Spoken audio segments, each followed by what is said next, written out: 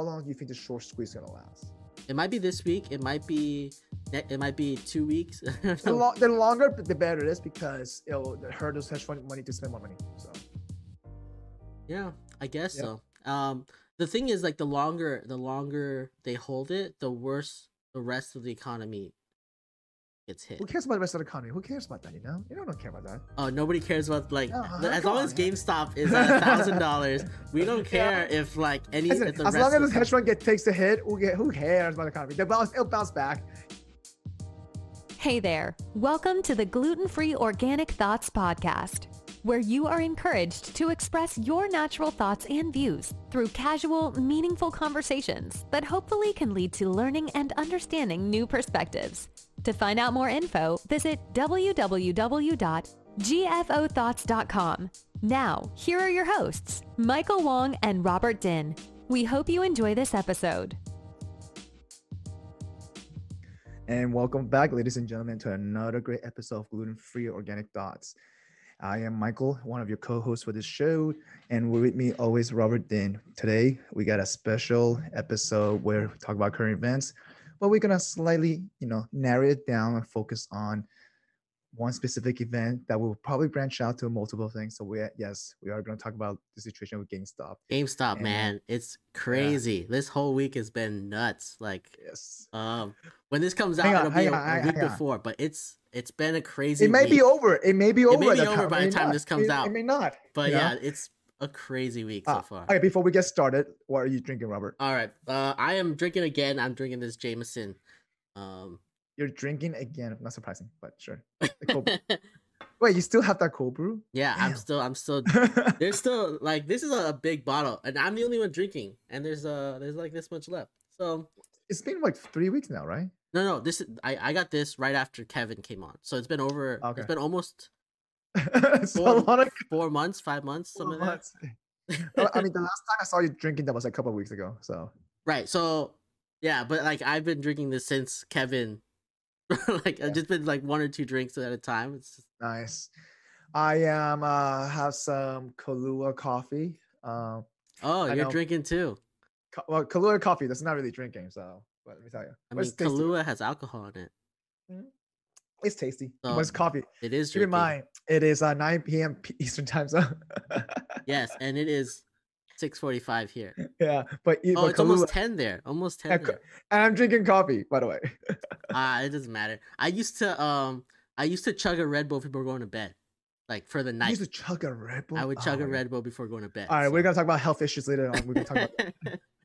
All right, so Robert's gonna bring in, a quick, description of what's been happening, and describe what exactly, with some definition, just to make sure every listener that's out there understand at least the basics of it. Right. Yeah. This week has been nuts. Like, GameStop has increased its share price from $17 to $483, all-time high, $483. Almost $483. Yeah, it's crazy, right? Yeah. So, I think before we do that, we need to go into like what is shorting and what is like a short squeeze, which is what is actually happening. So. When you short a stock, like normally you buy a stock and you're wanting it to go up. So you're like, oh, I'm going to buy this stock. I own it and it's going to go up. And then when you sell it at a premium or a loss and higher price, the difference, right? Yeah. So when you short a stock is you're expecting it the opposite way. You're expecting it to go down. But the way the market works with that is if you're shorting a stock, you are borrowing the stock. Yep. And then selling it off to someone else. At that hoping the price goes down. Hoping the price will go down, and then once you're ready to buy it back, then you'll buy back the shares, and give back the shares that you borrowed, right? So that's normally how it works. And that's how you make money. That biggest difference there. That difference. Yeah, you're hoping it goes down, and then you've already sold it for say $10, and if it comes down to $5, then you'll buy it at $5. And give it back. Yep. So then you'll make. And you make $5 per share, whatever the upper contract with that issue is. Yep. Yeah.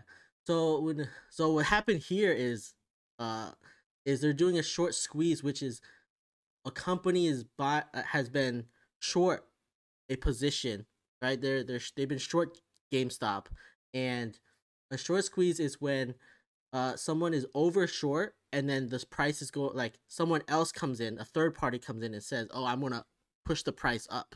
So that you're losing money instead of instead of the stock going down and you make that difference, now the stock is going up and you're losing that difference. And so you can lose an infinite amount. So right now we don't know where the short squeeze zone lies right now. So Robert, if you show the chart, that there's a zone called the short squeeze zone. We don't know where it lies. We don't know what the top is. It could be, it could end next week. We don't know. It could end Monday, tomorrow. You never know, right? So so right now, because I think GameStop is what, $300 per share right now. So they're still within that zone, but we don't know how high can it really go. It could go $1,000. It can go $1,000. We don't know. When that happens. But so what happens in the short squeeze is when the companies are borrowing these shares. Yep. If they're doing it on margin, so that they need to keep a certain percentage of that in cash, and it costs them, money, and it costs them money to do it, right? So if the price goes up too much and they're losing too much, the company they're borrowing from is gonna be like, all right, I need a little bit back because you're in the negative right now, right? So in the red. We don't know if you can pay this, so we need a little bit back on it, right? Yep. So when they have to buy back for that, they actually have to buy those shares, which at a higher price. The price even more. Every time you buy, the stock goes up, right? So they're buying, they're short on this, they're losing money, and then they're forced to buy, which increases the price, and they lose more money, and it's a spiral. It's a cycle. So what happened is that those company buys it back at a higher price, so therefore that's the losses that they that they accumulate because they're spending that cash right there. So but if you don't buy it back, and the longer you're on the margin per day, they also eat interest on top of that as well. Right. Yeah. And that's how they cost them the money on top of that. So what a lot of hedge funds does, they have to sell off other things to use that cash to buy back that those shorts. So it's crazy. It's a cycle. Yeah. I think Melvin Capital reported over 53% loss. Some of that, how much? I don't even know how much money they reported. I believe was roughly around what? Hang on, $13 billion. Something like that. $13 billion. That sounds about right. Yeah. It's a lot of money. They've already lost a lot, and they're still short. They're in it for the long haul. They're trying to and this is one position last Friday, right? Because they try to cover as much as they could, but because it expired last Friday, some of those options. Yeah. Right? So it's also it's right now it's a fight between retailers and these hedge funds who are short, right? So it's these hedge funds are hoping that these retailers don't have enough to keep this going, and they can eventually you're gonna have to sell this. Even the retail is gonna have to sell. And then take the profits, and then I'll bring the price back down to where it should be. But it's just like a standoff, it's a stand-up battle right now. Yeah. Because guess what? There's more options expire next Friday, so we don't know. Like I said, so in that chart shows that short squeeze zone. We don't know how high it can really go. We don't know what the top is, but just that the longer the time happens, the better it is for the retailers. Yeah. Because what that happens is that it's just that those hedge funds have to eat the interest. They have, especially if they're doing that margin interest that they have to pay is gonna come due, and then they just have to keep on buying or they'll sell off some other shares, and the rest of the market tanks. Yeah, and that's what's happened. I feel like that's what's kind of happening. A lot of bit of volatility behind that with the market situation, probably. I mean, you saw that on Friday a little bit where the market was a little bit red really for most of the day. And keep in mind, by the time this comes out, I'm talking about the Friday of the 29th that just happened this past Friday. So it's just that you saw probably a lot of hedge fund positioning. It could be, you don't know, but at the same time, though, but you can see the volatility though. It was. Yeah, it was definitely crazy. And this has escalated a lot. It started on Reddit on this Wall Street. Oh, this one guy, yeah. And this one guy, his username is deep fucking value. Yeah. He's been on GameStop for years. He was on I think it was September 2019. He was in his position, and he was posting every month, I'm still in GameStop. Yeah. It's gonna go up. I'm still in GameStop. And he was right, because we looked this up too. Also, GameStop is a fundamentally sounder company where it was paying off his debt, and it was able to have enough cash to cover whatever it was. And they were closing store, obviously, but they weren't ready to file bankruptcy tomorrow. They were. I mean, even they closed all of their stores, they were still okay. Profitable. They were okay. They still had money. They still weren't going to go bankrupt. It's just all of these shorts were pushing them down, right? To $4 per share, something like that. Down to $4. Yeah, in 2019, it was $4 a share. So Michael Berry bought a bunch of shares at that rate because he believed that was a fundamentally sound, company too. And then what's his face, what's called the founder of Chewy, spent like over $73 million, something stupid.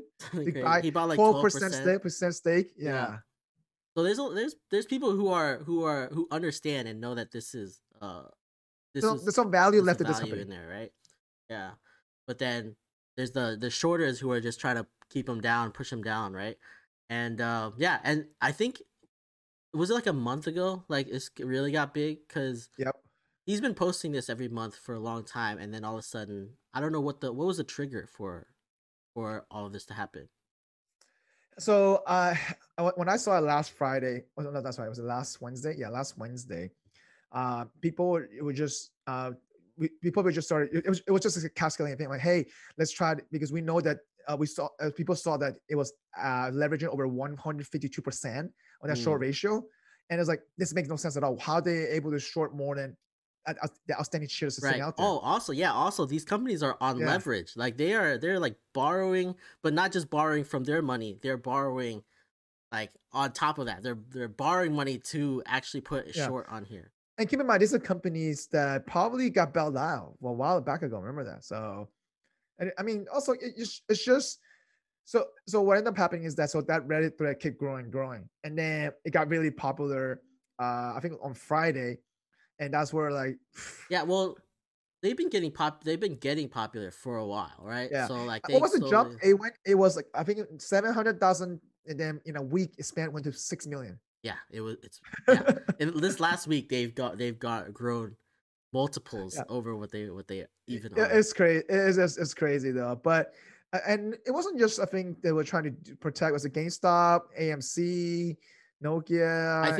I think what happened was like GameStop worked, right? What they did with GameStop, it took it from 17. They got up to like one day it was 75, and then you went on mute, Mike. But it went on, and then who is it? Like Elon Musk posted about it, and Chamath, what's that? I don't even know how to say his whole name.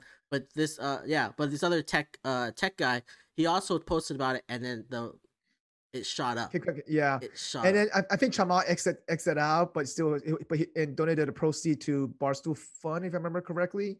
A bunch of people donated a lot of the proceeds to the Barstool Fund, because, and for those who don't know what Barstool Fund is a nonprofit where Daniel Portnoy started to help small businesses out. So what they do is kind of help, replenish money for those businesses who lost or got closed, or just closed because shut down because of COVID, and they try to help those out. But anyway, a lot of those people who made money try to donate to that. Yeah, so there's a lot of like big name people that like that even made it even more popular. More money, right? And it shot the price. So it's just cascaded. It spiral. It just at that point just rocket. It went moon. Going to the moon, right? Yeah. What was it called? What did it call it in there? Diamond hands? Oh my god! Yeah, I've never heard of this term before until this. Like diamond hands. Like you want to make sure that you're holding so strong that they're diamonds, right? Yeah. So let's talk about a little bit more about what happened exactly last week, right? Because I really want to go into the detail of, what happened to Chamath, the news media, how they play a role into this, whether it was fake news or real news, and then I think we need to just touch base on those situations. I mean, I think we noticed something, with this media. I was watching this live with Chamath and CNBC. This reporter, he was just started grilling him because Chamath sold his position. Yeah, so this was so like a little background. This was on CNBC on, I want to say it was Thursday. Yeah. It could have been Wednesday. Maybe Wednesday. I think it was Wednesday because it was Wednesday. It was before Wednesday. All this stuff happened. Yeah, and he sold out on Wednesday morning. Because the night before on Tuesday, Chamath had posted that he had put in 100,000 in GameStop. Yep. And then the next day it popped up to like 100 and something. Yeah. The next day he said that, hey, I'm gonna announce my position out of this. But however, I really think you guys are doing the right thing. Blah blah blah. He was trying to encourage him more. So then because of that, he went on to CNBC. Yep. And then there was a reporter on there who was, I don't even remember who the reporter was, but he was just grilling Chamath, right? Like he was like, oh, why are you promoting all of this? He asked him about like how the retail investors usually the ones that get messed with. Like at the end of the day, they're the ones that are holding the bag for all this stuff. And they were saying that WSB was trying to manipulate the market, Mm-hmm. and it's crazy because for the longest period of time, we've seen time after time, like a lot of billionaires or a lot of those hedge funds manipulated the market. It's just time after time. There's so much evidence out there, and I'm not going to go into one of them right now, but it's just and now they're saying, hey, they're calling for more regulation. Right. Isn't it crazy that they're calling for more regulation? But it's also interesting because Chamath was great on the show. Yeah, he came back and was like, yeah, they've been doing this for many years, and now you're talking about regulations and the retailers holding the bag. It makes it's because they're making more money, and because they're making money, and probably his friends he might be invested in Melvin Capital or something, like he has something involved because he was so against retailers doing this versus and like crying over like these billionaire hedge funds. Oh, they lost billions of dollars. Like, okay, sorry, they lost their yachts. honestly, like it was your fault that you lost all this money, right? Like you're the ones investing. You didn't have you didn't have a blocker, a stopper, or like a stop loss on it. Like this is your fault. And not only that, going on margin and that shit too. And you going on margin, like it just if you're gonna say that the regular investor can invest all this money and lose it, and nobody says anything. Yeah. Like, why are you defending these hedge funds? And only that, these retailers have more to lose, by the way. They have more to lose because guess what? They can't keep going like you guys and get more funding, right? Yeah, that's true. And the thing is that this is probably a chunk change to them, the loss, to be honest with you, because they probably made billions of dollars in the past 10 years since the recession. You know what I mean? Like, so yes, they took 1 month loss. Big deal. You know what I mean? Like, I mean, it's just comes to show that I feel like if anything go against them, especially this is their game. You can tell that they got mad that the retailers played their game, and so are beating them at their game in one scenario, in one spot. And so you see senators coming out saying, "Hey, we need to look into this SEC regulation." They even call out, "Hey, Yellen, you need to do something about it." Blah blah blah. Like you can see the media kind of turned against the retailers. To be honest with you, they definitely were. So like in the interview, you could tell he was trying to get Chamath to like say something that would be, oh, the poor hedge fund guys, right? Like there's but he did not bend at all. He didn't bend at all. It was a good interview. Anyone who like wants to check it out, they should look up that interview. By the way, CNBC is not gonna show the full video because they don't want to get embarrassed. So you have to watch. You have to literally just Google the YouTube video of that, the full episode. It's like 21 minutes long, but it's such a powerful video that you can learn from a lot from that. He's a good speaker, but you can tell he was ready to answer that whole shitty question. To tell you, he's also there's other stuff to talk about him, but like after that happened, right? After he went on, the price just kept going up, like it just skyrocketed, and then Wednesday night, like after the market closed, the Reddit, like Wall Street Bets Reddit, shut down. Like they went private, like the whole Discord channel got banned. The Discord channel got banned all at the same time, and then you saw the stock drop, and you're just and everybody after hours. So like, there's no way to sell it. There's no way to do anything. Like as a retailer, there's no way to do anything about this. But you just saw it. And so there's a lot of before we move on, there's a lot of story came out of this, like, or speculation that hey, the hedge fund has some pull behind this. We don't know, to be honest with you. This is like just fact, but these are the stories that was going around. In the time, you thought that like, oh, these hedge funds, they got Reddit to shut them down. They got Discord to shut them down. It ended up being that like Discord they had like a violation on their Discord, right? Yeah, it was like something about hate speech. I don't know. I don't even trust that, right? Because it seems weird. Also, the mods on the channel, they said that they have bots that like ban people, right? So like auto ban people for saying hate speech. So why? It's the same thing as Reddit too. They have bots and on Reddit too, but it doesn't make sense that they have all these violations and then they just shut them down. But they got shut down later too. Like they've been shut down a few times since then. Reddit was due to like their ban rate limit was because it was growing too fast. Supposedly, it was growing too fast, and they didn't have enough. Like they couldn't ban people fast enough or something. I don't know what it is, but it was. They had to do some settings. They had to get more. They had to get more mods too. They had to pick up more mods. They had to pick up more, and they had to talk to Reddit to increase their ban limit. Yeah, that was the major issue. But the story was circling with different things, obviously. Yeah, but like in the moment, you like felt like this is fishy. I'm like, fucking hedge funds, this is super fishy. We were all thinking that. We're like, man, these fucking billionaires are out here like pulling strings. They're pulling strings. They're getting all their friends to like help this and that. But then what happened to the next day though? Added more fuel to the fire. It definitely did, yeah. And then the next day, Robinhood, which most of the millennials are trading on, and they've been trading on it for the whole pandemic. They're like, Robinhood said we are stopping trading of GameStop and the other stocks that are involved. So in this time, like GameStop increased so much that people were like finding other stocks that were similar, like BlackBerry, AMC, I think Bed Bath and Beyond around there, something else, some other ones. So Robinhood decided that for all of those stocks, they're stopping trading.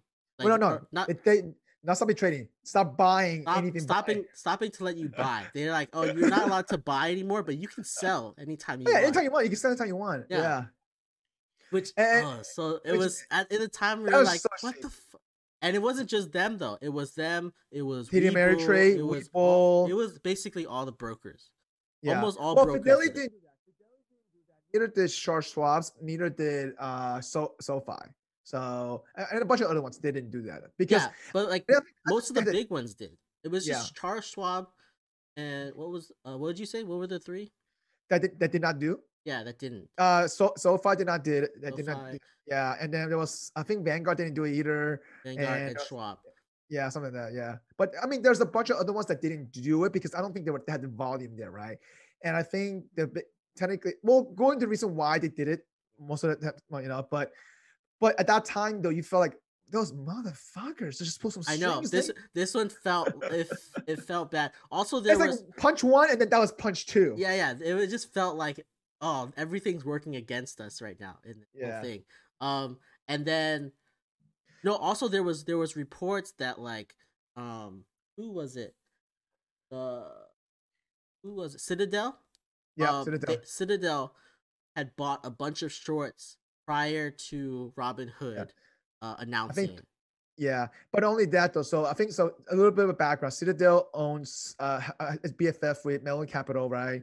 Also, Citadel kind of owns Robinhood. That's the reason why they don't really own them, right? They don't really. I think they fund them, isn't it? No, they're basically Robinhood's number one customer. Customer. That's what it was. That's their real customer is Citadel. Yeah. Like it might be like all these Robinhood users are like trading on here, but they get a lot of action. They get a lot of action. They make very little money off of those people, and they make so much more. 50% of their trades go through Citadel.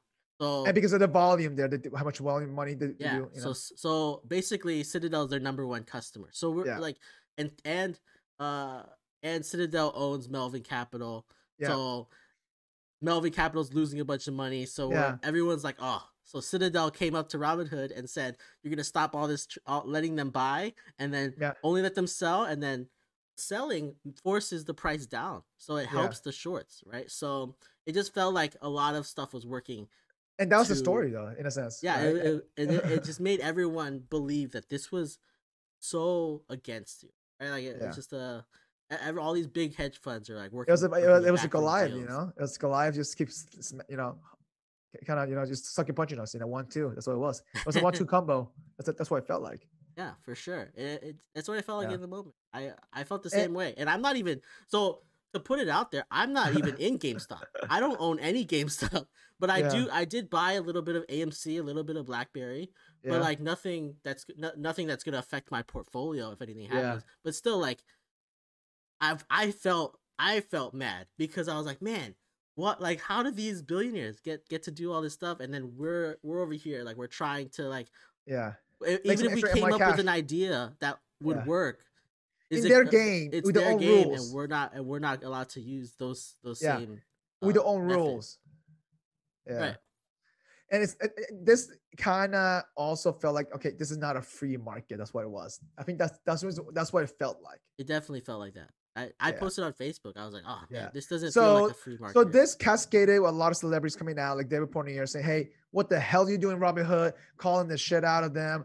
AOC too. Like a bunch of people just started calling them out, And the story was apparently they came out at the end of the day, say, hey, the DTC say, hey, we have to make sure that DTC is their clearing corporation. Commissions, correct. So all of these trades go through DTCC.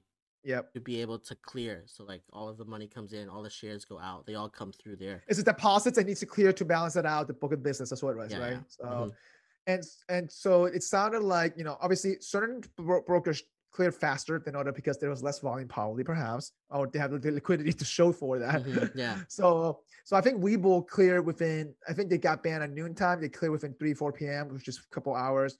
TD Ameritrade cleared within an hour before market close. But Robinhood did not clear for the longest period of time until the next day, I think. The next day? Yeah. I didn't follow. No, because I didn't follow. Because I got an email saying, hey, we're gonna allow you guys to trade tomorrow morning. Limited trading tomorrow morning. And then and so what happened? The next day they announced that they announced that they'll do limited trading, and the limit was 2 shares. If you was it 2 shares? Yeah, 2 shares. Like if you wanted to buy, but you had more than 2 shares, they wouldn't let you increase your position. It's so crazy. Yeah. 2 shares? Oh my! Like how is that even possible? And not only that, they force a lot of margin accounts to exit the position. Yeah. Remember that? Yeah. At lower rates, right? Like a lower rates like too, yeah. A lower. They made them. They settled their. It was super shady. They settled their stuff at a very low rate. I have a friend who were forced to get out of. They would settle their options They forced him off of his options. Yeah, so they just sold off people's positions at a lower price target than what the market was even saying at the time. It's because a lot of people were on margin doing that shit. That's what happened. And so they're obviously, I'm like, guys, you're the one that allowed those people to get a margin account, first of all. Right. Second of all, it's your liability to weigh your risk, and regardless of whether they're doing this or not. Okay. Right. You should be practicing best practice for yourself and the consumer itself. You should have enough cash to cover all of this margin that you're giving. Yeah. And if not, then that's it's on your ass. You should not be running you should not be running the shop. Yeah. And I could see pausing margin or whatever, but closing people's positions is how do you even justify this? Yeah. And didn't Robinhood get a line of credit? They got $1 billion line. Was it? Is that billion? I thought it was more than that. I could have sworn it was more than that. But anyway, they got a line of credit though, just to protect. I think they got $1 billion in investments from their investors. They raised money. They raised $1 billion in funding because of this, and then they got a line of credit on top. Isn't that crazy how fast they raised $1 billion in the? I mean, when you're Robinhood and everyone's using them, it's funny because after that. People were so mad that they went onto the Google Play Store and just started 1-star. No, Apple reviews. And Apple was so it was the number one. It was the number one Apple downloading stock because for the longest period of time, and then suddenly it had literally at 110,000 1-star review in a little matter of 24 hours. Yeah. What's their rate? Did their reviews go down on Apple? I don't know. It's like 1.1, something like that. It was something stupid. Oh, it's down. It's actually the rating. They kept the ratings. So on Google though, it was Google's different though. Apple on Google, they went from 270,000 reviews 1-star, and Google removed 100,000 reviews, and they brought them back down to 170,000. It changed the average, and it changed the average went back up to four something. But yeah, that's sketchy as hell too. They call up their buddies at Google and they're like, "Hey, we need we need you to remove all of these reviews for me." Sequoia Capital, man. Sequoia Capital. Oh man. Sequoia Capital, man. I tell you. Yeah. But okay, the funny thing is that this wasn't the first time Robinhood getting into the news. I think Robinhood literally back in December 2019, they settled some lawsuit about malpracticing, performance, not optimizing performance. Hang on, if I remember it correctly, literally this was, I think, last year, right? They paid the $65 million in SEC charges that they did not. They knew that they didn't optimize performance, so they lost a lot of money of trade. Like pretty much people lost a lot of money of trading because they didn't, they didn't optimize performance for these consumers. Huh. Yeah. Well, weren't good in a sense. Like they just weren't updated when they knew that there was a problem. Correct. Yeah. I mean, I don't know how this is definitely gonna affect, because Robinhood's getting ready to go IPO, right? Like, yeah. This has to by the way, this was December 2020. By the way, this was like literally December, like last month. Yeah. Okay. I think I did. I think I did remember reading this. I think the settlement happened last month. Yeah, it happened last month. Yeah, and then 2019 happened another settlement too. Also, too, in 2019 a similar matter happened, but it was like less. It was for $1.25 million, something like that. But this time oh my God, it was a $65 million civil penalty. That's what it was. Jesus Christ. Again, it's probably chunk change to them. No, they make a ton of money, so I can't see that this affecting their bottom line. But there's also there's already a class action lawsuit against them for this that people are starting. So it could. We'll see how far that one goes, though. We don't know. Let me ask you this though. IPO, right? Like you said, right? Do you think this affect their IPO? This has to affect their IPO, right? Imagine everybody's short Robinhood. They do a short squeeze on Robinhood. I think I don't know. I don't know if people are aware, like deleting their accounts from Robinhood. Right? It's hard up. Okay. So a little background. People don't know, like, it's hard to transition brokerage to brokerage because, especially if you're in GameStop right now in Robinhood, you have to wait it out because it takes about a couple. Robinhood makes it hard for you to transfer to another brokerage because it may take a week or two, and you don't want to wait a week or two sometimes. Right, especially right now when you're in GameStop and it's so volatile. Yeah. There's no way that you can. You shouldn't really be. Yeah. You shouldn't be moving your funds right now because you don't know when you're going to be able to sell it. And you might need to sell it really like right away. Yeah, and you do not want to. I don't think you can transfer options. I think I don't think you can. I don't think you so transfer either. Option. I don't think so. You have to exit out. Yeah, so you would have to sell right now. I think if I was in Robinhood, like I don't use Robinhood at all, but if I was, I would just get out of my position and just move all of my funds over and rebuy at another company. But at that point, if you move up a position, obviously you get taxed. So keep that in mind. So I'm wondering how you're gonna get taxed anyways. So because this is a short-term investment anyways, there's eventually you're gonna get taxed, and eventually it's gonna be tax. If I make $1 million, tax my $1 million, I don't give a fuck. No, and it makes sense. It makes sense, right? So, but like these are short term, so like eventually you're gonna get taxed the same. It just like how much. And for me, I would probably just sell out and take the tax hit at like right now versus and then maybe when I transfer my money over, I'll buy back in if I think it's so let me ask you this though. How long do you think the short squeeze is gonna last? I don't know. Short squeeze zone. That short squeeze zone? I don't know. People say a week.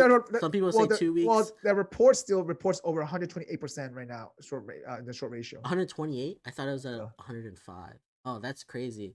So it's when this all started, they were like 150 something percent. 151 something like that. Yeah, and they've only sold out 28%. Yeah, that's nuts. According to this report on Friday that I saw, I'm not how accurate it is. I know it's definitely still over 100, right? So and this is like people who don't understand. This is incredibly high because normally your short percentage is maybe 20% for like a stock that you think is gonna go like it's like insolvent.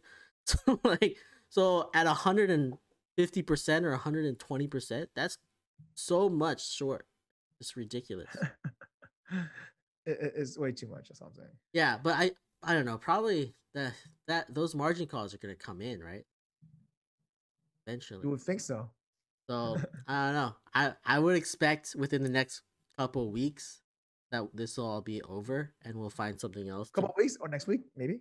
It might be this week. It might be It might be 2 weeks. The longer, the better it is because it'll hurt those hedge fund money to spend more money. So, yeah, I guess so. The thing is, like, the longer they hold it, the worse the rest of the economy gets hit. Who cares about the rest of the economy? Who cares about that? You don't care about that. Oh, nobody cares about, like, as long as GameStop is at $1,000, we don't care if, like, any. Listen, as long as the hedge fund takes the hit, who cares about the economy? It'll bounce back. Come on, look at history shows. I don't know. I have stock in everything else, so like maybe I'm like hoping. You're not cashing that out. You buy more in the dips, man. What are you talking about, buddy? You buy more. No, I need more cash though. I don't have any cash. All my cash is stuck in these stocks that are gonna go down in the market. Okay, so let's talk about this, right? We talked about what's actual fact versus fake news. How they were trying to like they were playing so much negative stuff against retailers. I felt like they were trying to get people to sell. That's what it was. They definitely were. Like even when Chamath went on the news, like the news was like already reporting, oh, this is not good for retailers. Like this is not how retailers should be investing because in the end, and we all know, like in the end, the investors, the retail investors are the ones that are gonna get hit. Like when it drops, the investors, the retail investors, you're gonna suffer a lot of losses. Blah blah blah blah. Right, and that makes sense. But not everyone's going to take these losses, right? Like it's going to be a certain number of people are going to take these losses. I mean, we already knew that we were going to take losses regardless. And this is why we did it. It's go big or go home. Also, on Wall Street Bets, right? Like people are talking about this is going to drop and they are well aware that it's going to drop. Yeah. And for them, the people who bought in early, they bought in when it was $17, some were $4 a share. If it goes back to $25, they still made money. Yeah. So for them, but for them, like they've already I saw one post that was like, I've lived on no money or $100 in my bank account, $1,000 in my bank account. This is nothing. What do I care if I lose all of this? I'm still back to where I am. I'm in the same position. And if you were smart enough, you would exit out some of the money, obviously take some profit and ride the rest of it. Yeah. That's how I would do it. I would take 30% profit and my original money out and then let the rest of it ride. If you make more money, great. If not, you still have 30% up. And it makes sense. It's just I don't know. Regular investor probably doesn't think about it, but it's still like everyone knows the stock market. Diamond hands though. Everyone knows the stock market can go down at any time and you lose money, right? So I think the education part, where like they think the regular person is so stupid that they shouldn't be involved in this, and you can tell when you're listening to the news. So let me ask you this though. I feel like with social media and the internet, people have been learning a lot more. They're becoming more savvy, and not only that, I feel like they're educating themselves more about the technical term, what's going on, than before. But before everybody had to look at the news. Oh shit, I had to believe this. You know what I mean? So now people are actually. Like you see, just looking at the Wall Street Bet articles, people posting and say, "Hey guys, don't believe them what they're saying. They're actually not true. This is the actual short ratio is." When they were saying, "Hey, the Melvin Capital exit position," they did not exit the position. Yeah. They also told everyone that the same day, get the fuck out of here. They said Melvin Capital is exited their position. They are not involved anymore. And so you guys won, basically. So you guys can short. You guys can sell out. Don't go ahead. Yeah. They were trying to just get them to sell the stocks, so that way they drive the price down. It's interesting because do the news outlets need to have some sort of repercussions on it? Yeah, right. We can talk about repercussion later and all about this, but I'm just saying, like, it's just in general, right? You feel like literally like they were trying to so hard different ways to get people to sell stuff. That's what it was. That's true. That's all. Yeah. That's why it seemed like. That's why I felt like, and we wouldn't be so mad about it more if it wasn't that obvious. Yeah, it just felt like the news outlets had their buddies that they were trying to help out, and then they were pushing it down on us that we're too stupid to do anything to understand. We're trying to protect our investors, our customers. Also, the brokers were all saying the same thing, like, "Oh, this is a volatile market. We're protecting our investors by not letting them sell," which doesn't make any not letting them buy, which makes no sense, right? Like, you let people buy, and then you let these guys sell, sell short on margin, and then you're saying that we have all the risk here. Like it's that I don't know. It's just it really 2021, 2021, man. Beginning January, man. I know. 2021's become like crazier than 2020 was. Like it's starting off really crazy as well. Okay, so let's talk about influence by celebrities or the powerful people, right? I feel like obviously they had a big role in it as well, from the retailer side and from the hedge fund side. I mean, this is not the first time rich people make money out of the market going down. I think back in early last March, Bill Ackman was on a freaking show giving to say, "Hey, help! It's coming!" Blah blah blah. As the market dropped, literally, this guy hedged I don't even know how much money, and turned into like $21 billion in one trade. Something stupid. Mm-hmm. It was something ridiculous. And no one called him out for manipulating the market. He did not get fined. He did not get anything. As the market dropped 15% that one day. I don't know. Like I don't know if Bill Ackman is actually affecting the market that much, right? But it's just that a lot of people follow him. You gotta understand that. You have a certain amount of followers. I understand, but like and credibility. But like I can understand if he said GameStop is going to go down and GameStop goes down, but the entire market going down doesn't seem like it's. So the market that day was already started going down. It was already 3%, and you could see it literally as he was talking. You could see the chart literally dropping percentage by percentage, right? Yeah, I get it, but like that's like, is the whole market gonna drop 10% because of him? I don't know. I just felt like. I mean, but yeah.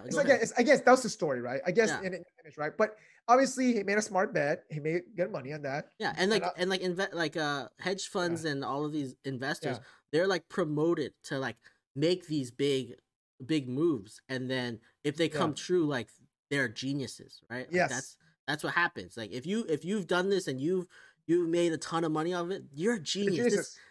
This is so great. We're gonna follow you. We're gonna do like that's why Bill Ackman is famous now, right? Because it's so influential back then. So like, I mean, again, going back to the power influence, he has a lot of followers, and so yes, now that bet made him look good. But why did not people call more regulation at that time? Just, hey, can you investigate this situation? You never know. Again, it's because he's part of the big business. But he made money though, right? He didn't lose money, I guess. Yeah. So, but now that the retailers are making money in our end, we're calling for more regulation. You saw that with Warren, with Elizabeth Warren too. We had what's that other senator? I forgot. AOC. No, AOC did not. She came out. She was a little bit more kind of clueless, but she was like. She was asking for an investigation for Robinhood and things like that. But but I feel like at the end of the day, these people who have a huge influence, do they not know that what you say matters, or they just purposely pretend like, okay, I'm gonna say this, nothing's gonna say it, nothing's gonna happen? I don't know, man. I don't think it may not occur to them like how influential they are. Some of them do. Some of them are. Hang on. You telling me Elon Musk saying Dogecoin did not have a huge influence? Oh, of course he did. Like, so Elon Musk already knows. Like, he knows just based off of Tesla, off of everything he tweets about Tesla, and like every time he tweets, the stock goes up. So he knows anytime he says anything. So for those who know, Elon Musk is famous for his tweets. Okay, not only that, he actually fought short sellers for the last 5 years. Mm-hmm. Like. His stock in 2015 to 2017 was literally flat for like 2 years straight, where it should have gone up. But literally, like, it was like, I think it should have gone up. Honestly, I was one of those short sellers. All right, I don't think I still don't think that the price is correct. Like, I think that the price is too high. So honestly, he's been fighting short sellers for sure. But like every time he says anything, he's had such a following that every time he says anything, the stock goes up. Anything. It could be positive, it could be negative. The stock is going to go up. So I think, was it yesterday night or 2 nights ago, he mentioned something about Dogecoin? Yeah, he said. Well, he said this like I think it was a month ago. He also said the same thing. Yeah. Which got Dogecoin, which is a cryptocurrency, which is no utilities at all. Has no utility. It's basically just a meme coin. Like, it came out because when Bitcoin came out, they wanted to make a joke coin as well. So they made Dogecoin. So he tweeted this out like a month ago, and it went up to like a penny per Dogecoin, like, which makes no sense. So then he tweeted again last week, and Wall Street Bets picked it up, and they went up to like 8 cents a share. Yeah, 8x. Even my friend who's not in crypto, oh yeah, hey, I put $300 on Dogecoin, and and he went. I made already $400-$500. Oh my god, yeah, it went up 8x. So like, yeah, it's definitely manipulation there, or like it's definitely like his voice influence. Matters, right? Yeah, it's definitely an influence that matters. But it's the same thing, Mark Cuban, or Chamath. Like I feel like those people know what the influence of, But I'm talking about like when they use the influence for them, sometimes you can tell like it's for themselves to a certain degree. You know what I mean? Who doesn't use their influence for them? Let me ask you that. True. Like, I feel like we just had a president who uses influence for every. I feel like they should use it for the greater government goods. Okay, more than for themselves. Maybe after a certain point. I feel like the reason why. Okay, I'm not sure if Chamath doing this based on PR, but you can tell he's telling it from his heart, like the passion behind that, right? The energy. Yeah. So there's also a Chamath is also going for California. Government. That's just what I was trying to say. Like, so I feel like there could be a little bit of him just getting his name out there, name recognition, so that he can run for governor and win. But like when you talk to him, like, or when you listen to him talk, it sounds genuine, and he's educated in what he's talking about. And so he doesn't say that he knows everything, but he like has been educated in what he's talking about, so that like when he comes up, he has a response that makes sense, that everyone understands, and that that like people can't really refute, because it just is like facts that he. Yeah, I mean, so Chamath, like, he's the guy from born in Sri Lanka, So and obviously, came from, I think he went in school, I think, if I remember correctly, University of Waterloo, I believe, from Canada, something like that. He was one of those, I guess, early senior executive or senior something. No, someone on the board of Facebook, I believe, if I remember correctly. But anyway, tech guy. Yeah, he's a tech guy for sure. He was a software engineer. I think he joined AOL when he became the youngest vice president of AOL. Like, and then he left AOL. I think he started doing venture capital, right? Because he started doing all of the after he left Facebook, he started joining capital. I think he started something called Social Capital Partnership. That's what it was, and then later on changed it to Social Capital. And I think the fund was Peter Thiel picked him up. That's what happened. And so. And that's how he became who he is today. I think he brought out Slack, Box, Premise, Yammer, all those companies. Yeah. So he's been very involved in the tech community. Yep. And also business community, like just talking about evaluation of companies and stuff. He has a lot of articles on that, and like a lot of like interviews where he talks about valuation, how to value companies. So he's fundamentally sound, 100%. Yeah. Yep. For sure. Yeah, and like. His influence, like if he's going to say something, people definitely listen. Like every time he says anything, there's definitely an effect every time. So like when he said that he's 100,000 into GameStop, that's why like it exploded the next day. Didn't he offer in WSB before this happened? Say, hey, someone asked, hey, can someone microfund us? 100 people. It was after. It was after. So like after he like made all this money on GameStop because it just like exploded.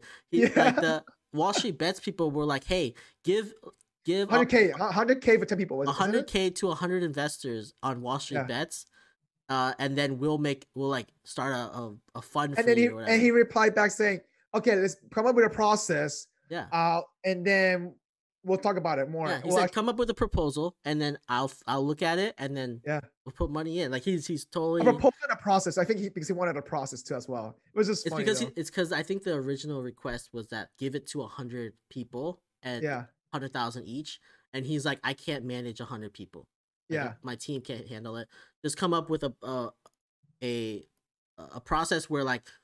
All 100 of you can work together, and then I just have to deal with what at one time with all of you.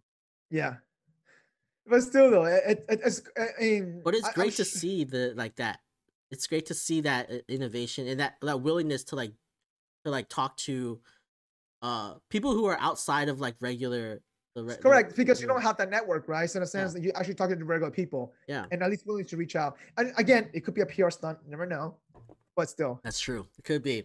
Hey, it's the best marketing is free marketing, right? That's true. Yeah. I mean, how free is it? Best marketing is marketing that makes you millions of dollars on GameStop. Like that's really what it is. That's true. Okay, if you were the CEO of GameStop, what would you do right now? I have no idea what I would do as the CEO of GameStop. Like, there's nothing you can do, right? What do you do? What can you do? Do they own any of their own shares? I think it's less than 20%, if I remember correctly. GameStop. Let me see. I'm curious to see. Yeah, how much shares does GameStop own of themselves? Like, I think the last time I checked was like not more than 20. But even 20%, right? Like, your stock just exploded 17,000% or whatever. What is it? From $17 to how much shares it own? 400. Like, they've made a lot of money off of this, right? So they can take that capital and start in whatever I actually think it's less, to be honest with you. But honestly, when I was looking at it, they've never done a stock buyback, right? So no, I'm just trying to see how much outstanding shares they own though. Where is that? Is it the financials, right? Or holders? Not holders. I don't know. I've never looked that up on a company. Shares they own of them. So I don't know. But yeah. It's interesting. I don't know what I would do as GameStop CEO. Probably I would take if I can somehow take those profits and put it towards something else, and like grow their business that way. It would make a lot of sense. That this is like an injection of funding that they didn't have before, right? Yeah, I agree. I mean, listen, look at the founder of Chewy became, on GameStop board, and I think he invested something like $73 million in this. Now it's worth, I don't know how much now. Yeah, right. That's amazing that he invested that much, and like now he's on the board. He's like, isn't he trying to help them be more online? Correct. Become the Chewy in a sense online for video games and stuff. Yeah. Yeah. Because GameStop right now, like I haven't been to a GameStop in a long time, like a live real GameStop. I haven't been there for a while. And I don't even go to GameStop to buy games. So like everything's through their Play Store or like the Sony store. Okay, check this out. So the CEO of Bell James, he owns 500,000 shares. Mm-hmm. How much is that? 500,000 shares. How much money is that right now? 500,000 shares. 500,000 shares times 400. $300. Just to say, run down. 300. Yeah. What is that? 1.5, 15. More than that. Come on. 521,000 shares. I can learn to understand. Oops. Whoa. Okay. An average director has 38,000 shares, by the way. 38,000 shares. An average director. This. Oh my god. Let's look at this. Let's calculate this out. 38,000 times 300 is 11.4 million. Million or billion? Million. 38,000 shares. So for 500,000 shares times 300, it is 150 million. Jesus Christ. I was thinking, yeah. More or less? I don't know. I feel like as I get older, my math skills are just getting worse, and so I always add a zero or lose a zero every time I'm doing some sort of math. So I thought it was like 1.5 billion, but it's 150 million. Yeah, I don't know why I can't find that outstanding shares. I mean, how much ownership left? That's kind of weird. Let me see the 10K. GameStop 10K. I had to look this up. Anyway, by the way, so going back to our conversation though, I mean, they're not a bad company. Listen, as of getting, they've done over is this $6 million of revenue? No, it's more than that. It has to be more 6 million. 6 million in revenue. No, I mean, also during COVID, I don't know. Yeah, it might be. No, 6 million sounds very low because that's the same. PS5s by themselves. Okay, so let me tell you this. Okay, obviously their estimate, they beat the estimate last quarter. Okay, by the way, last quarter, literally they beat the estimate. Okay, they beat their estimates last quarter. Yeah, during after COVID. During the last 2 quarters, it was like Q2, Q3. They missed it, but then in their last quarter, they beat it. Wow. Yeah. Wow, that's crazy that they beat their expectations. Yeah. I mean, I don't think they're a bad company. I don't think they're going out of business anytime soon. They just they can use this money to pivot, and I think that'd be a good thing for them to do for sure. Yeah. All right, so we're gonna take a little pause. We're gonna go to our extra MSG funny segment session. So Robert, what do you have for us today? I have this hilarious video. Do you? Me too. I'm gonna move this over here, and I will send this to Mike so he can watch it too. It's a video of his dog watching his owner play a VR game, right? So his owner is playing this VR game, probably like some swords game, and the dog is looking at him so like, what the fuck is he doing? He's like, what are you doing? And the quote on top is, he's doing the thing again. But the dog's face looks like, it's so priceless. God, I can't Very believe still, this. no blinking at all. This guy's doing some weird shit with a thing on his face. All right, I'm gonna send you this video. Let me know what you see. So is this commercial? It's called Try It Today. The brand is called Dick Insiders, and it's pretty much people talking about how much they love the cider beer. So play it. Yeah. There's nothing better than waking up to a good old Dickens cider. My girlfriend loves Dickens ciders. Oh. My sister came to stay with us for a month, and my husband couldn't go a day without the Dickens cider. Couldn't go a day without the Dickens cider. A Dickens cider. My mom loves the Dickens cider. My sister loves to wake up in the morning with a Dickens cider. Oh my God. So it's people with accents saying, hey, how much they love Dickens cider, but it sounds like Dick's inside her. Australians, yeah. Yeah. Dickens cider. Wow. This guy. Oh my God. Is this a real cider? I don't know. Cool. Google it. I'm curious to see. I'm scared to Google this. Like, is this, something that we can Google? The guy answers. The guy answers, "Hey, for the sake of the economy, get some Dick Insider." Like he kind of knew what he was saying. Oh man, it's so hilarious. I wonder if it's a real company. Dick Insider company is actually it's a real cider. This is a real company. It's a real company. I see it on Amazon. The T-shirts. Or maybe not. I think maybe it's just I think it's just the saying, and I feel like this is like an old promo that we probably just. Yeah. I think this was made because of the video, not. Like, I don't know how old the company is, but it's funny though. Yeah, I don't know. I don't know. It was made because of the. You think how old do you think this website is? Let me tell you. I mean, the website I saw. I don't even know, but this came out in 2016. So, but look at this.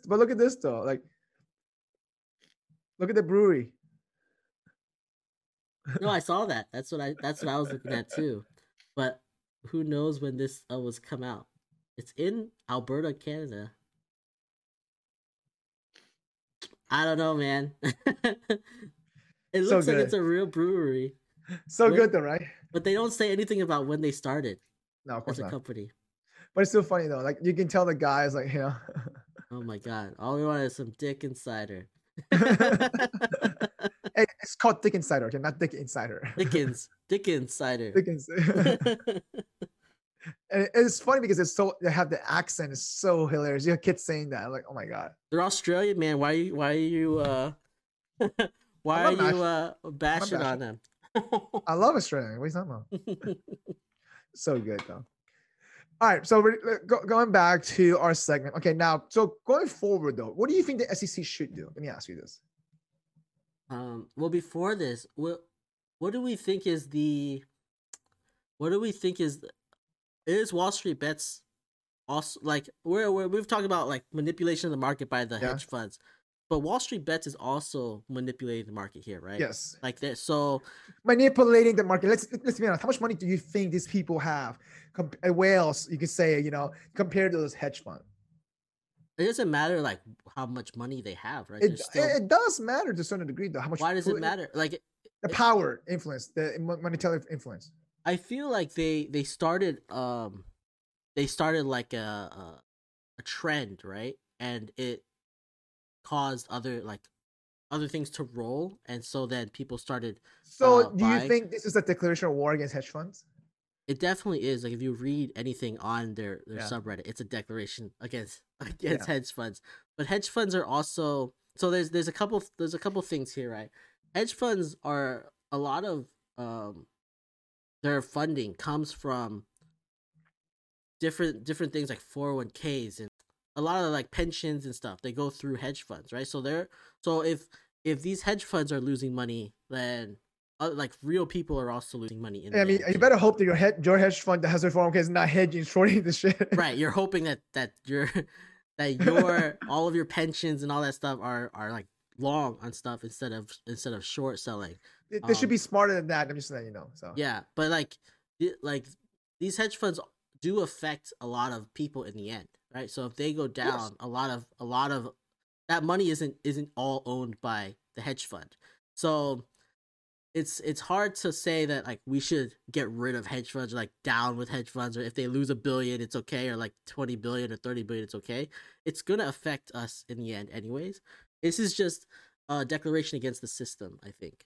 I do agree. Hang on, give me 1 second, Robert. I think my computer is lagging for some reason. 20 minutes later. Sorry, but you're right. So here's the thing. I do personally think that somewhere is going to lose money. And I mean, I don't know how long this battle's going to go on for, right? This has definitely started a war in a sense. And they're going to look for other short positions where you can try to short squeeze the hell out of of them. Yeah. But obviously now this also this also stops a lot of hedge funds from providing reports of the short positions because there's no SEC law behind this. Yeah. Well, I don't know if there's none, but like I'm pretty sure that there's none. I actually asked somebody who knows a little bit more. Said they haven't found one yet.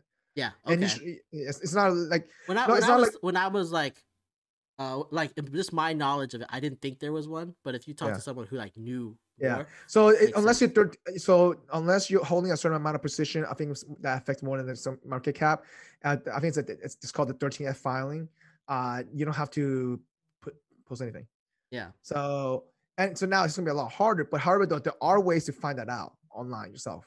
Is there ways to find if people are short? Yeah. So I think on FinWix, there was a bunch of video people showing, hey, you can see how they're leveraging certain positions, and there's a bunch of people posting on those videos. But do you know who's negative, or do you know just like the overall volume? You don't know who's doing what. Right. So it's just like you just know the overall volume for each company. Yeah. That's being short. Yeah. Mm-hmm. So yeah. Yeah. But anyway, still though, I still feel like they're gonna care less who's doing what though. For sure.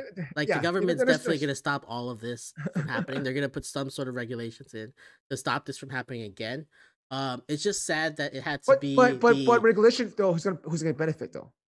It's gonna benefit. It's going to stop this from happening again. So it's going to be negative on us as investors, as retail investors.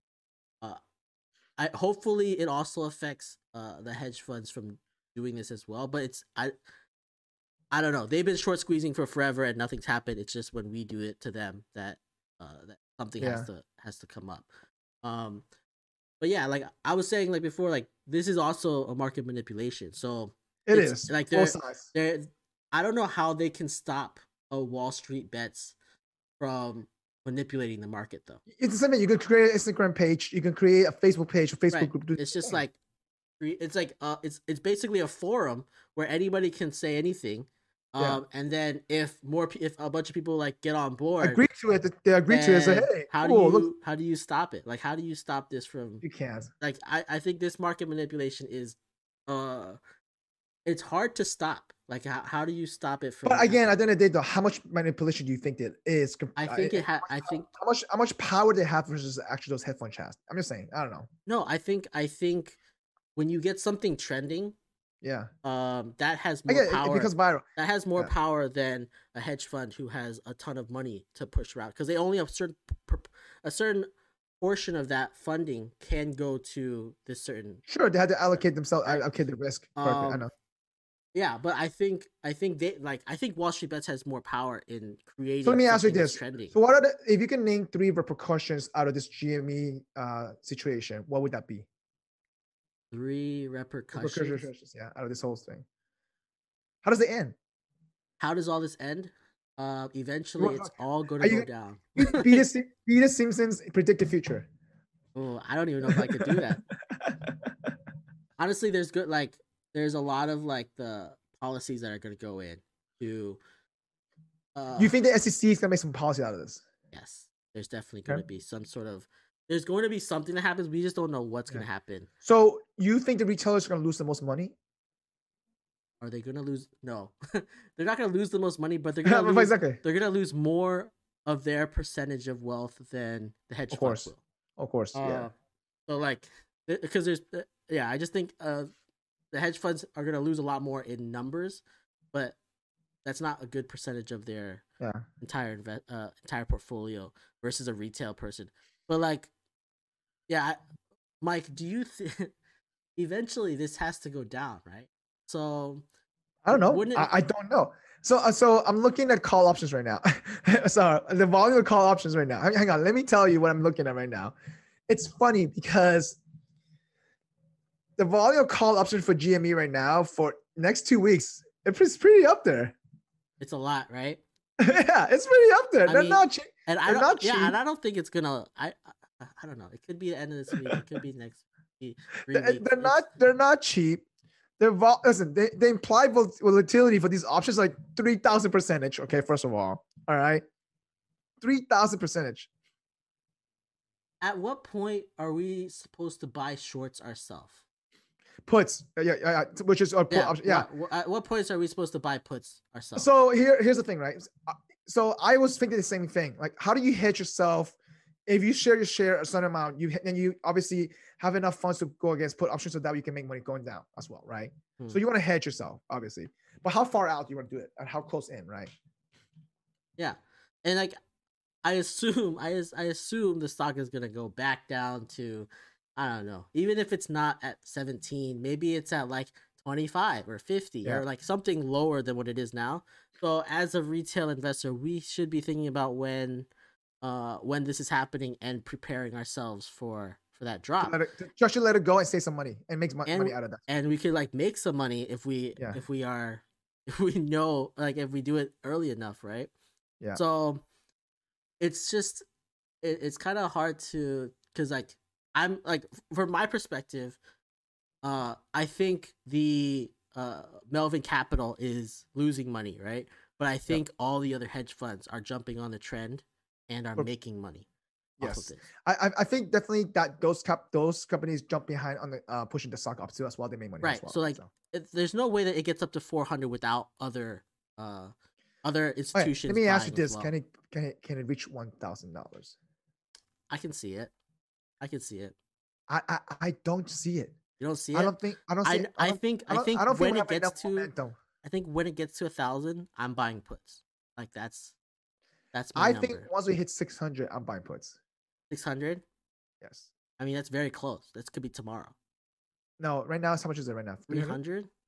Yeah, I don't see it. It went from 70 to 300 in one day.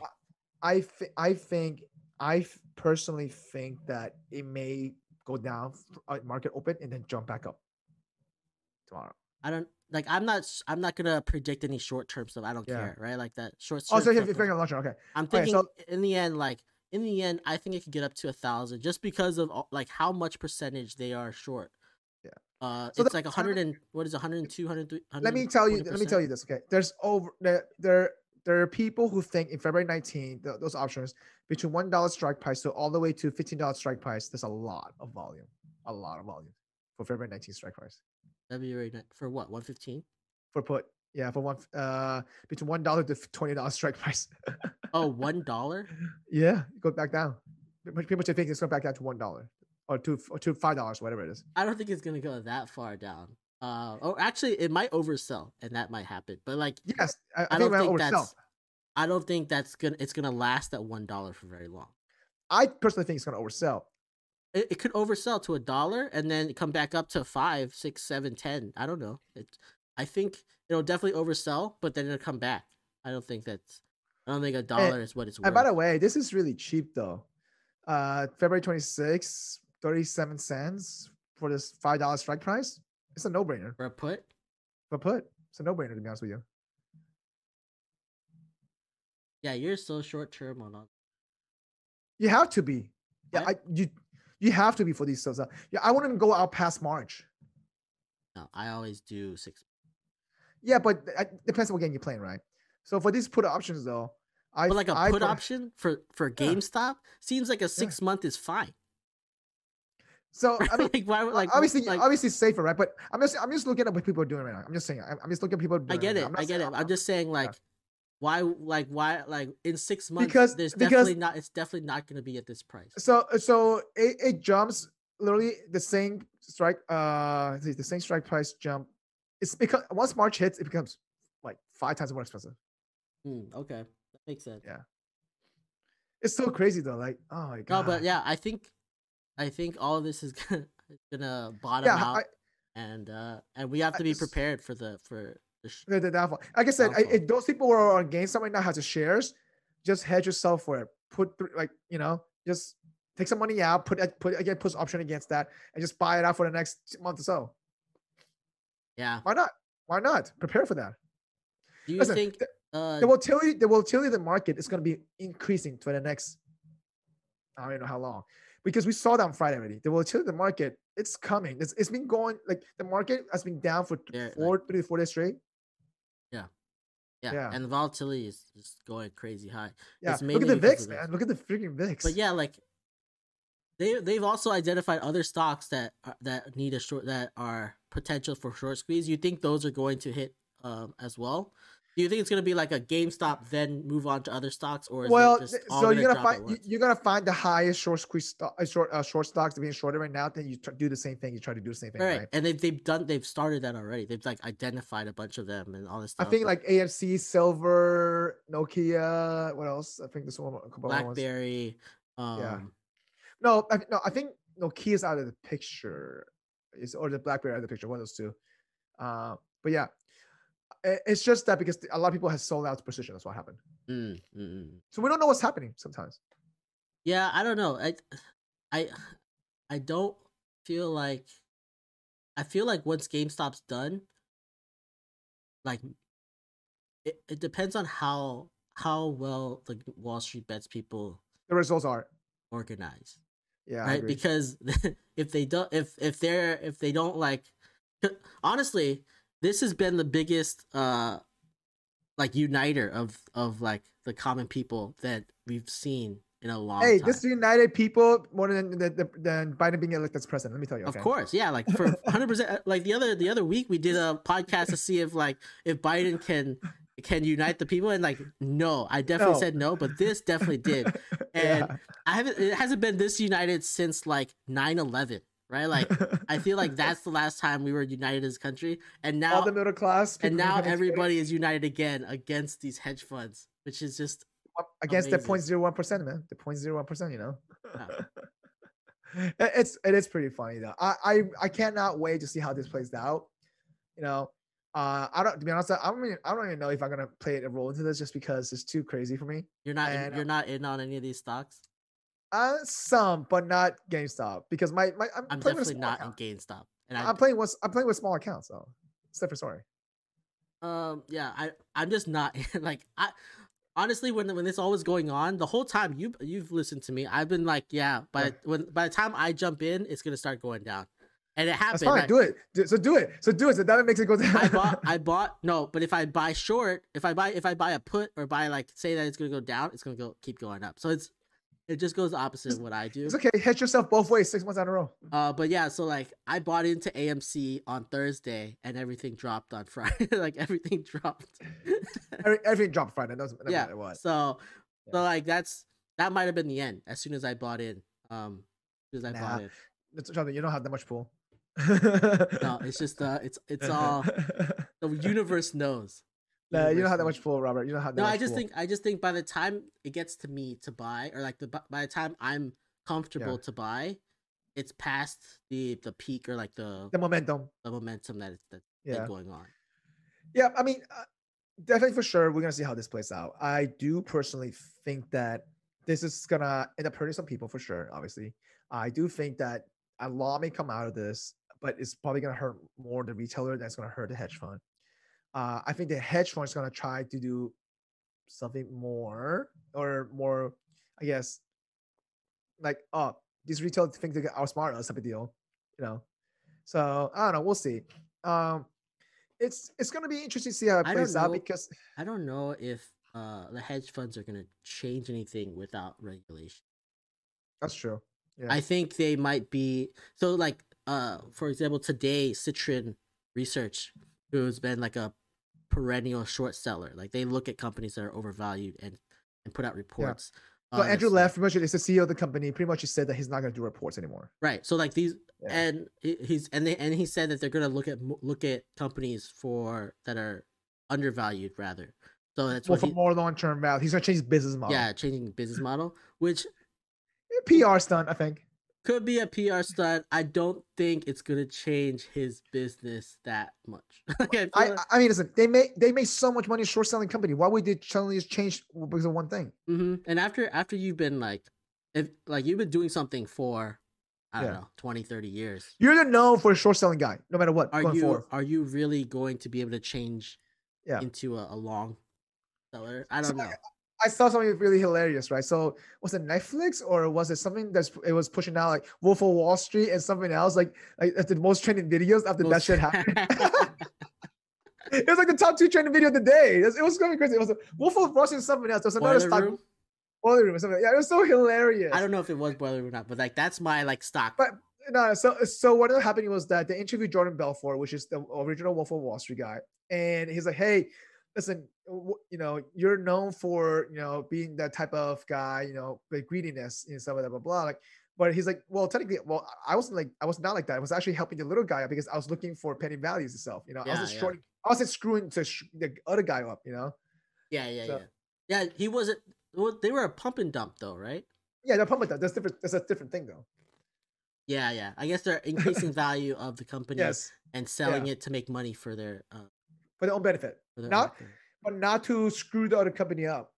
Right. The company is still what it is. What it is. It's not changing because of it. And I think they did it because of penny stocks. That's what it was. Yeah. Penny. They ended up just using pink sheet stocks. So yeah. By the way, talking about pink sheet stock, man. How's that MGTI doing? MGTI. Oh man, it was good. Now it's coming down. No, once Bitcoin goes back up, MGTI. Oh, look, you see the BTC futures, man? It's up 180%. Oh, is it right now? Something stupid. It's something stupid right now. Man, MGTI, it's all dependent on Bitcoin. So MGTI, if you don't know, is a Bitcoin miner penny stock that I told me and my friends, I was like, hey guys, put money into, like, I'm putting, it was, what was it? It was like 1 cent a share or something when I bought it. Yeah, it was like 1.7, something like that. It was 1 or 2 cents a share. So I bought like 10,000 shares. And I thought like I was a big baller, but in the end, it was like, no, I bought 10,000 shares and it was like $10, right? So it was like, so I was like, oh, I'm a big baller. I have 10,000 shares of one company, and it's gone up to like $15. How much did it cost you total? I put in $60 total. So I think I bought it 2 cents, and I bought 30,000 shares. That's so freaking crazy. I'm like, yes, I am balling out on on a stock, but it was like $60, right? So how much is it worth right now? I think it's at last I looked, it was 17 cents. I thought it was 17 cents last time I checked. No, I went down to 11 last week. Because I think what happened is like all the liquidity is going into GameStop and everything else is going down. So like we've had like a really long bull run this last year for crypto, and this week has been like Bitcoin has just gone down because nobody's putting money into it. They're all putting it into GameStop. Oh, Dogecoin. Or Dogecoin, because now because the news. But yeah. Yeah, it's definitely interesting though. So I found another penny stock called AITX. and I think I started it at 4 cents, and AITX right now. It's I told you guys about it too in the chat. I think it's right now, I believe 11 cents or 12 cents. When was the last time I checked? Oh, you told us about this stock? AITX. I can buy some 1,000 shares or something of a 11-cent stock. Oh, exactly. AITX is. I mean, we could compare, Robert, at the end of the year which stock performed best. AITX or MGTI. Yeah. So for those who know what AITX is, artificial intelligence technology company. What they do is technically obviously they do research with artificial intelligence, with based in the name, hence. But yeah, I think back I believe in I believe December last year, it was like 2 pennies. And then when I bought in around 4 pennies early, mid-January, something like that. And then it shot up to like 11 cents. So a year ago, it was $1 a share. Was it? I don't know. Or $2. It was $2 a share a year ago. Yeah. Do you know why it was? And when it first started, it was. Oh my God. Is this right? Is this right too? $400,000? $48 million a share. Oh, there we go. It's come back all-time highs. All-time high. Let me show this to the people, right? So right now it's at like 11 cents, but like in March of 2016, it was $48 million a share. So basically they did a stock split, or multiple stock splits. Probably a lot, yeah. But yeah, this is nuts. It's coming back though, Robert. All you gotta do get back to that all-time high. All I care is about $1. Even $1, I'm happy. It's funny because MGTI, right? MGTI stock. If you go to all time, it was in the last bull. It was in 2007. Yeah. Was $180 a share. Wait, what? So it doesn't have as big of a curve as yours does, but no, listen, for me it's go big, go home type of deal, you know. Yeah, but this one was like 2007. So what they are is they're a Bitcoin mining company. Yes. So then I think back then they were doing really well. And that was the last time that Bitcoin had a bull run, right? Yeah. So then I saw this go down in 2008, 2009, and then I just been watching it until the next Bitcoin bull run, and I was like, all right, now it's happening, but it went down to like 2 cents a share. Now it's at 12 cents. You know, it's gonna come. It's okay. Hold forever. Diamond hands, okay? Diamond hands. Diamond hands. That's what we learned that today. Yeah. All right. So we're gonna end this episode. We are rant. So Robert, what do you want to rant about? My rant. Oh, I don't. Are you mad about Negreanu? Oh, see, I can talk about that. So you haven't been following this, but like, no, how not? So it's funny because they've been playing. So Daniel Negreanu lost like there was one day where he lost like 300,000 again, right? So he went down over 1 million, and then Doug Polk decided on the very and then the very next day he comes in and he's like, fuck it, I'm gonna go broke or go home. He plays like super crazy and wins 300,000 back. So he lost 300,000, won back 300,000, and then the very next day, Doug Polk comes in and plays and changes his strategy completely. So before is like every time that someone's hand, then the other person would raise automatically because their heads up, right? So every time they're just like playing big hands, and instead, Doug Polk decided this time I'm gonna check or call every single pre-flop. And it changed the strategy completely, right? Like he changed up his whole thing. So Daniel Negreanu was like, "Oh, this is a horrible strategy. It's not gonna work. Obviously, I'm plus EV now, so I'm just gonna run this out." But instead, then 2 days later, they come back, and Doug is still doing his limp strategy, and Daniel Negreanu decided he has all of these charts. Or if you limp, or if they raise, like if he limps, drew a chart out? He has a chart to say what he needs to do. So he planned out like the perfect strategy. So he did the math behind it. Yeah, he did the math to combat it, and he has a team that he's working with, right? Yeah, but he did the math to do all of this, but he doesn't have it memorized. So then he has to go and like look for everything on it. So like he has like a chart and he's like, I gotta look for if he checks right here, I do this, I have this hand, what percentages and stuff, all this stuff, right? So it took him forever to do all of these, like to find. So each hand lasted like 10 minutes. Yeah, so like he started slowing down a lot, right? That's good. So no, but like they're playing heads up and they're used to playing super fast, right? Yeah, of course. So it's very tilting to play someone so super people who slow. So people who were streaming probably what the fuck's going on. Right, and everybody, and even Doug Polk got like super pissed, right? Yeah. And then what happened was Daniel. What did it before not clock the hand? No, because everyone's going fast, right? They're playing fine.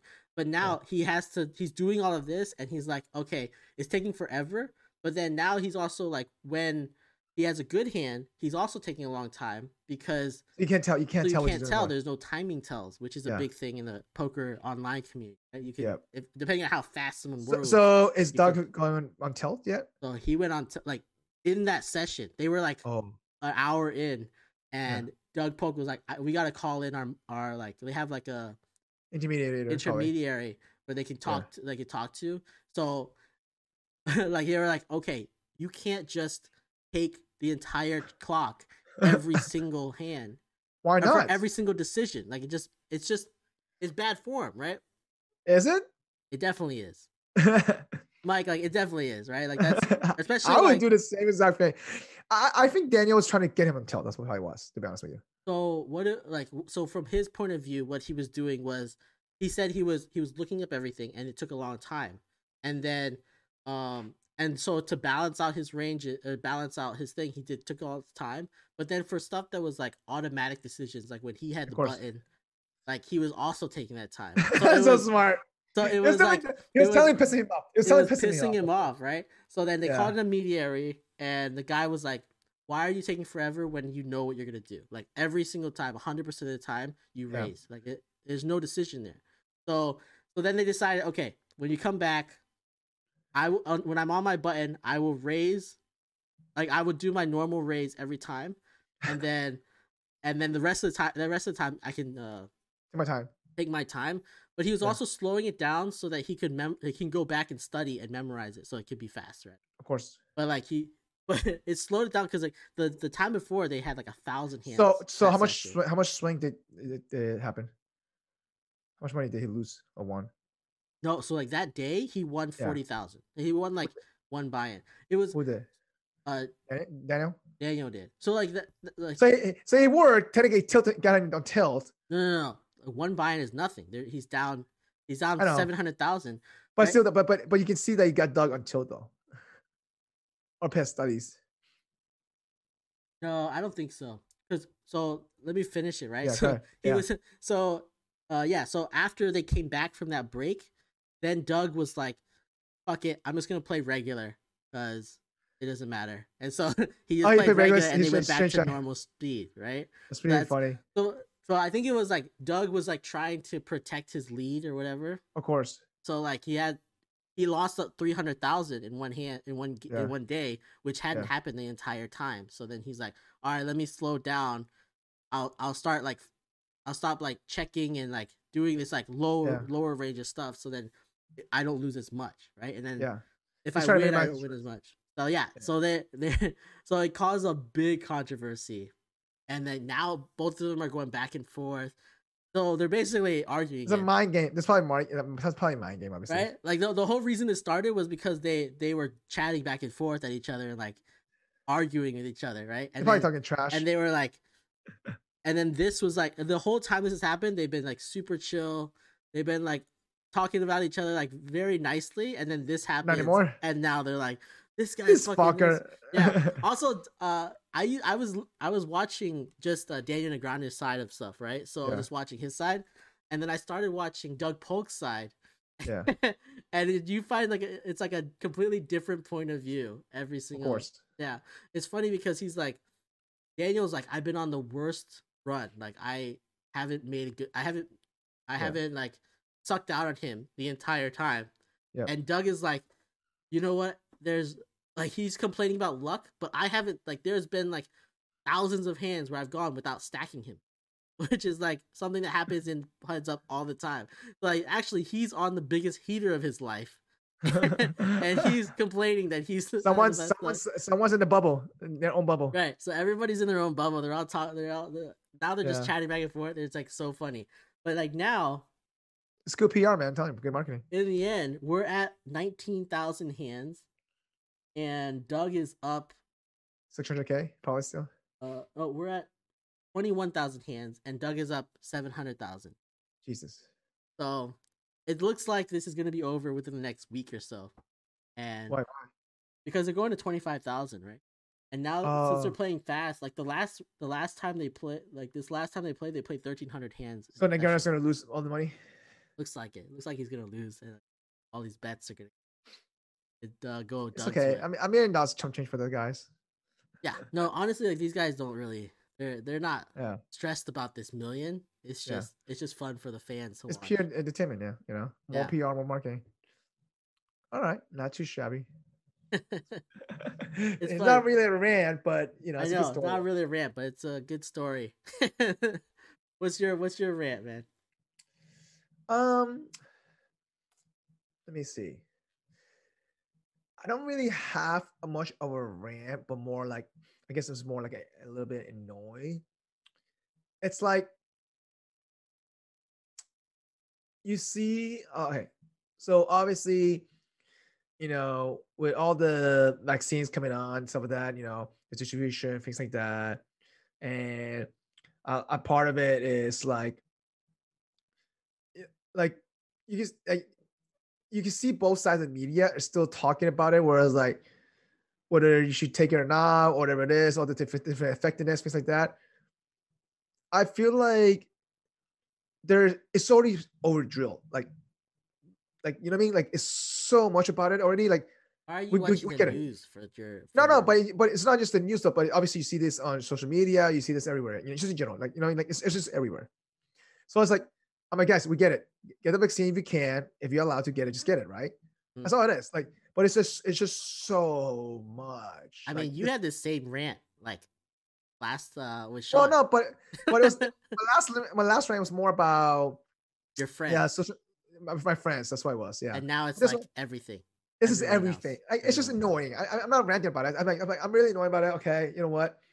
And I think last time I read about it, it's like people were posting how proud they were getting this shot. That's what it was. Wasn't it? Something like that? I forgot. You said that people were pressuring you to get the shot.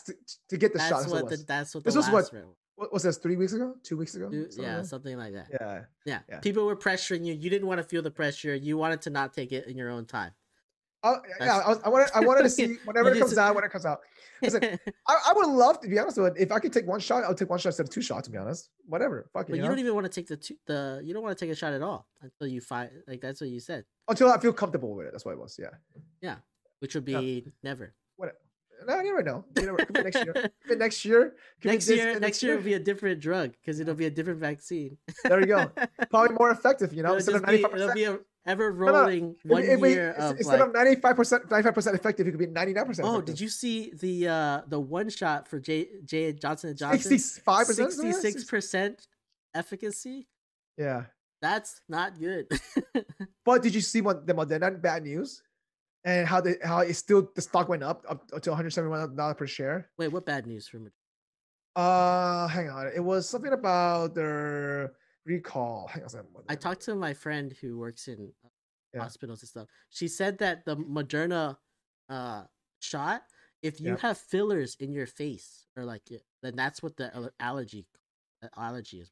Is that true? I don't know. I haven't read about that. So she's very involved. Like she's very involved. But she said like if you have fillers in your face, then the Moderna one can give you allergies.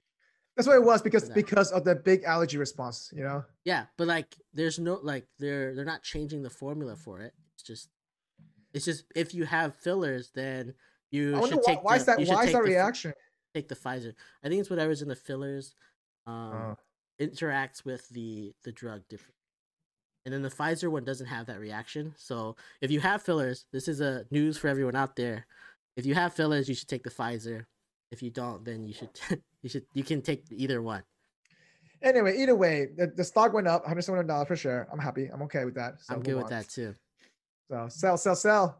Oh, you know what my rant or my annoyance would be? Like yours is about like the news about this COVID vaccine. Mine is I'm tired of listening to people tell me what a short squeeze is. And we just did this on the show. So I'm part of the problem now too. But honestly, like everywhere. Wait, hang on. So what do you mean everybody? Who on TikTok. So TikTok Finance. YouTube, bro, there's so many people doing that stuff. YouTube Finance, YouTube is also the same. Like everyone's talking about GameStop and they're trying to explain what's happening. But it's a fresh story. I'm not surprised about that though. There's thousands of them. It's overload. It's a good way to get attention though. Think about it. It's overload. And we just did it on this show right now. So I don't know how much I can complain. It's content to put out there. It is. I mean, by the time this gets released, it may be over. So whatever. Yeah. But we'll be late, but then it won't be like we won't be just another. This is why we hopefully some of our repercussion doesn't come true, but we'll see. It probably will. Hey, we'll find out soon. Don't worry about it. So, or we may be still holding GME by the time this comes out. We never know. Yeah, maybe we will. All right. Well, go ahead. All right, guys. That's gonna be our show. If you guys are listening, we want you to comment and give us a rating on Apple Podcasts or any of your podcast apps. If you're on YouTube, smash that like button, subscribe, click the alerts so you know when we have a new podcast. And leave us a comment. Tell us what you think, where you think GME is gonna go. And visit our website. www.gfothoughts.com. Yeah. Well, everybody, until next time, signing out. Take it easy. Have a good one. All right. Peace. Thanks for joining us for this episode of the Gluten-Free Organic Thoughts podcast. As always, we appreciate you. If you are watching us on YouTube, please don't forget to subscribe to our channel, like this episode, and leave us a comment. If you are listening to us, please leave us your honest review on your preferred podcast listening platform.